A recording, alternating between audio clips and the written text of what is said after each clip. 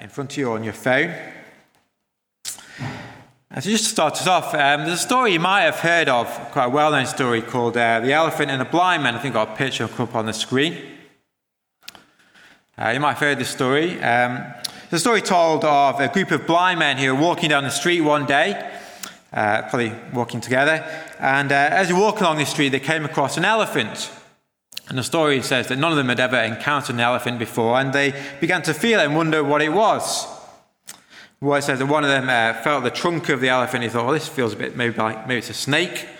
Another of them felt the tail of the elephant and thought, well, maybe this feels a bit like a rope. Another of the blind men felt the legs of the elephant. He thought, well, this feels a bit like a tree trunk. And then the story concludes with the storyteller saying, well, actually, none of the blind men actually saw the whole picture of what it was. Each of them just saw a part of the elephant. None of them saw the whole thing. Each of them just saw a part of the elephant.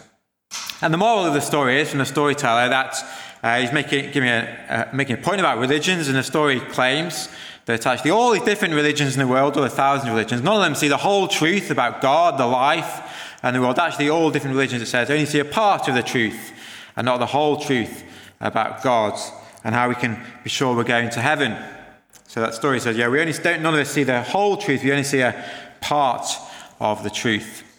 Well, you might have heard that story, and it's sometimes used to challenge actually what Jesus says here, where Jesus says he is the truth and he is the way to God.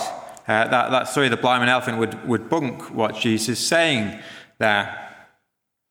And I'm sure you might know, though, there is actually a fatal flaw in that story of the blind man and the elephant. Actually, the fatal flaw is this, that actually there is one person who does actually see the whole of the elephant, which, of course, is the storyteller. The storyteller does see the whole of the elephant. He can see what's going on. But actually, the storyteller who's telling that story does actually see the whole picture.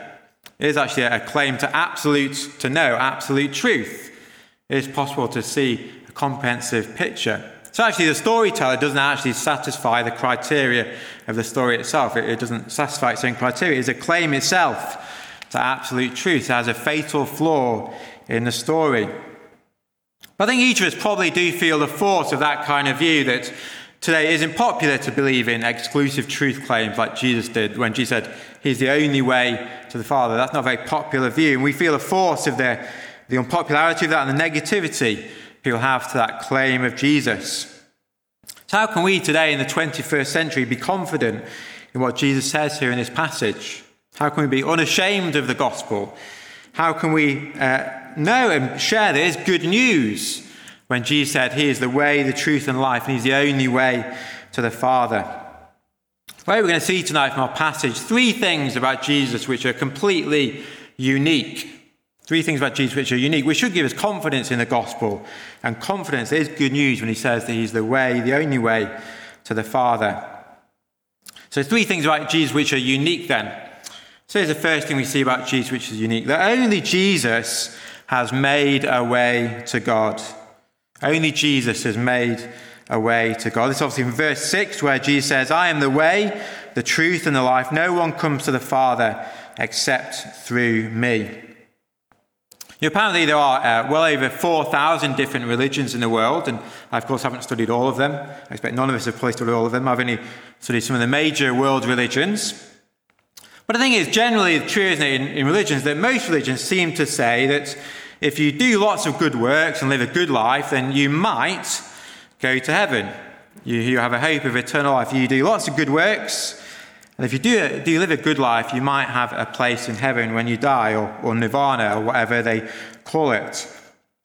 But of course, with all those religions, there's always a slight niggling doubt, isn't there? Have I done enough good works? Have I lived a good enough life? Is there something I missed? Is there something I forgot? Something I should have done that I didn't do? It's always a niggling doubt. So actually, a lot of religions then do struggle with the issue of assurance. How can I be confident and sure, actually, of hope in heaven after I die? I can remember once actually meeting a Muslim, a very devout Muslim, and I said to him quite honestly, are you confident you'll go to heaven when you die? And Muslim said, well, while he tried to be a good Muslim, actually he wasn't sure he was going to go to heaven, or that he said he believed it was just entirely really dependent on the mercy of Allah. And actually just really wasn't sure that he would go to heaven. He hoped he would, but he didn't know. He'd only find out after he died. But when Jesus comes here in this passage, Jesus makes a bold claim. He says he is the way to God. And actually he says we can be confident and assured we've got eternal life with God and we'll be safe with him forever. You see Jesus' promise to his disciples and to us in verses 1 to 4, where Jesus says this: "Let not your hearts be troubled. Believe in God, believe also in me. In my Father's house are many rooms. If it were not so, would I have told you that I go to prepare a place for you? And if I go and prepare a place for you, I will come again and will take you to myself, that where I am, you may be also. And you know the way to where I am going."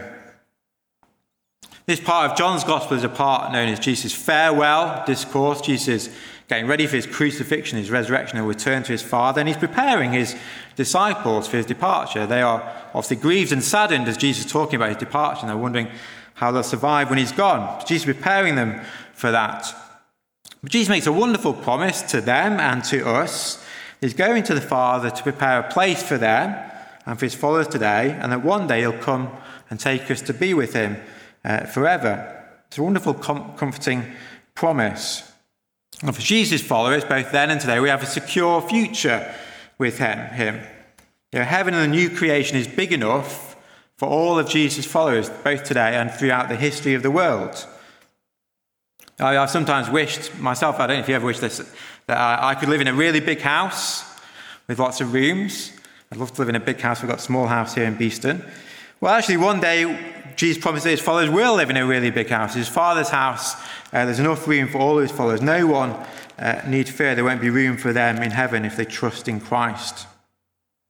And that means for us, for our loved ones, and for us, for those who've departed, who've gone to be with the Lord, we can be confident that our loved ones who knew Jesus, they are safe with him. So we think of loved ones from this fellowship who've passed away and gone to be with the Lord, like Robert Patterson recently. Well, Jesus prepared a place for him. I think of my own mother and father who knew the Lord, and now they're with Jesus in heaven. And that promise is true for us as well. Jesus has promised that, he says to us, well, let not your hearts be troubled. Believe in God, believe also in me. Jesus prepares a place for you and for I with him in heaven forever. And Jesus doesn't just say that you might get to heaven if you trust him. He says it with confidence that he is the way to the Father. I don't think that's arrogant because if it's true, then it is the way things are, is reality. Jesus is God come in the flesh to show us the way to the Father. It's not arrogant, it's a truth claim. Now, there's a number of reasons why we can have confidence in this, but one of the biggest reasons we can have confidence in this is simply because Jesus is the perfect priest that we need. Jesus is the perfect priest for us. Jesus lived a perfect life on earth, and at the end of his life, he took our sins on himself, took our sins to the cross, bearing the punishment we need, and made a way to God. The curtain of the temple was torn in two from top to bottom. The way to God is open. Jesus made a way for us to come to God. Last time we were looking at one of these I am statements, we looked at the I am statement where Jesus said, I'm the good shepherd. And he said, I know my sheep, I know them by name, and I call my sheep by name. One of the things that means then is that if Jesus is also your high priest, he's identified with you and we're identified with him, that actually means that he knows our name as he's now in the presence of the Father. He takes our name into the presence of the Father with him. His Father and him know our names. We're identified with him in heaven. And it's settled. It's done. Jesus said on the cross, didn't he? He said, it is finished. All the debts have been cleared and paid for us. The price has been paid. It's all clear. We can be right with God through Jesus. There's a song we sometimes sing where it says this: the price is paid. Alleluia. Amazing grace, so strong and sure. And so with all my heart, my life in every part, I live to thank you for the price you paid. Jesus isn't arrogant. Jesus has done it for us. Sometimes people say, don't they, you can't be sure there's life after death because people say, nobody's ever come back from the dead to show us. But the claim of the New Testament is actually somebody has died and come back from the dead. Someone has shown us there is life after death and the way to the Father. Somebody has come back from the dead to show us there is life after death in Jesus himself. I think we can also say, if we have friends who struggle with this, we can also say to our friends, well, look at how gracious God has been in opening the way to the Father. Look how gracious God has been. Look at the amazing cost God paid through his Son to open the way to him. It's free to us to have salvation. It's free to us to have that salvation through Jesus, but it cost immensely to God. It's costly to God. God has been immensely gracious in opening a way to him. That's the first way then that Jesus is unique, that only Jesus has made a way to God. Let's look at the second way Jesus is unique then. It's this, following on, that only Jesus shows us the truth about God. Only Jesus shows the truth about God. This is also from verse 6 where Jesus said, I am the way, the truth and the life. No one comes to the Father except through me. Jesus shows us the truth about God. The idea of the truth is something which comes up a number of times in John's Gospel. So in John chapter 1, Jesus said, and the Word became flesh and dwelt amongst us. We've seen his glory, glories of the only Son from the Father, full of grace and truth. And in John chapter 1 as well, he also says, for the law was given through Moses, grace and truth came through Jesus Christ. No one has ever seen God, the only God who is at the Father's side. He has made him known. And then Jesus also said, if you hold to my teaching, you are truly my disciples, and you will know the truth, and the truth will set you free. So Jesus claims to show us the truth about God, to help us to know God. We can know God truly through him. Now that's a really big claim, isn't it, if Jesus say he can show us the truth about God. But it's a claim actually Jesus backs up both in his words and his works, both in the things he said and in the things he did. It backs up what Jesus says. This is from verse 8. So if you look down at verse 8 in our passage, it says this. Philip said to him, Lord, show us the Father, and it is enough for us. Jesus said to him, have I been with you so long, and you still do not know me, Philip? Whoever has seen me has seen the Father. How can you say, show us the Father? Do you not believe that I am in the Father, and the Father is in me? The words that I say to you, I do not speak on my own authority, but the Father who dwells in me does his works. Believe me that I am in the Father and the Father is in me, or else believe on account of the works themselves. Jesus says there that his Father is in him and he's in the Father. They mutually indwell one another, so he's uniquely able to show us what God is like. And then he says you can see God in both his works and his words. So there's a sense in which actually if Jesus was here today and we could look at Jesus' face, to see the face of Jesus in a sense, to see the face of God. To hear Jesus' words is to hear the words of God.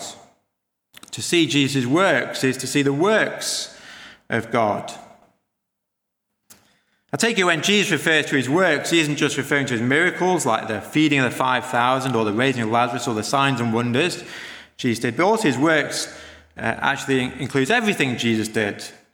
The ways he related to people, his compassion on the crowds who were like sheep without a shepherd, Jesus' love for the outsider, Jesus' comfort for the grieving, like Mary and Martha, Jesus' willingness to have his plans interrupted when people wanted to spend time with him. Actually, everything Jesus did was his works, both the way he related to people as well as the signs and wonders. And of course, his work on the cross and his resurrection all reveals God to us. So it isn't arrogant for Jesus to say he can show us the truth about God because his words and his works back it up.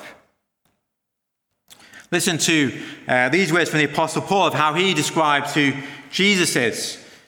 He says, Jesus is the image of the invisible God, the firstborn of all creation.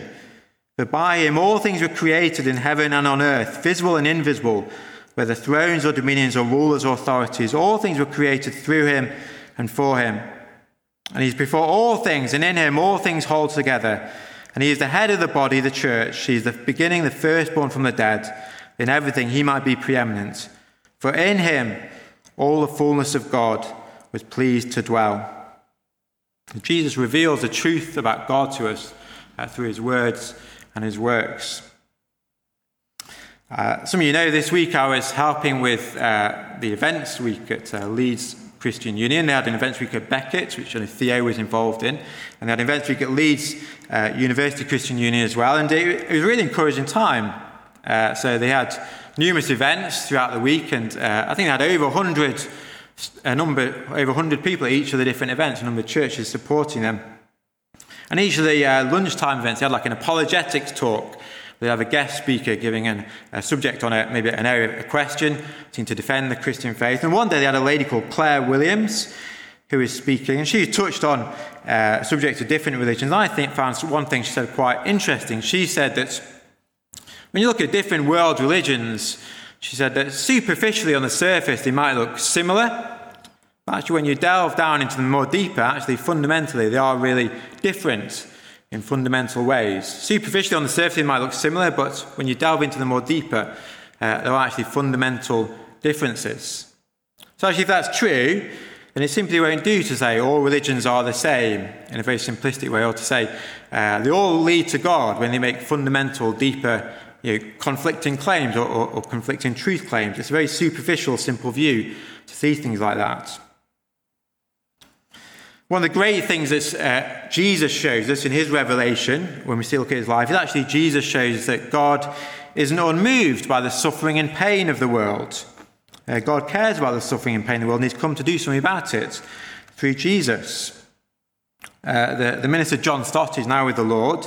He used to say that when he looked at the suffering of Jesus, it was one of the things which convinced him to carry on as a Christian, to keep believing as a Christian, that set Jesus apart from other world religions. He wrote a book called Why I'm a Christian. And there he talks about times when he did visit Buddhist temples and how visiting Buddhist temples compared to Jesus led him to keep following Christ. Listen to what he said about his experiences of going to Buddhist temples.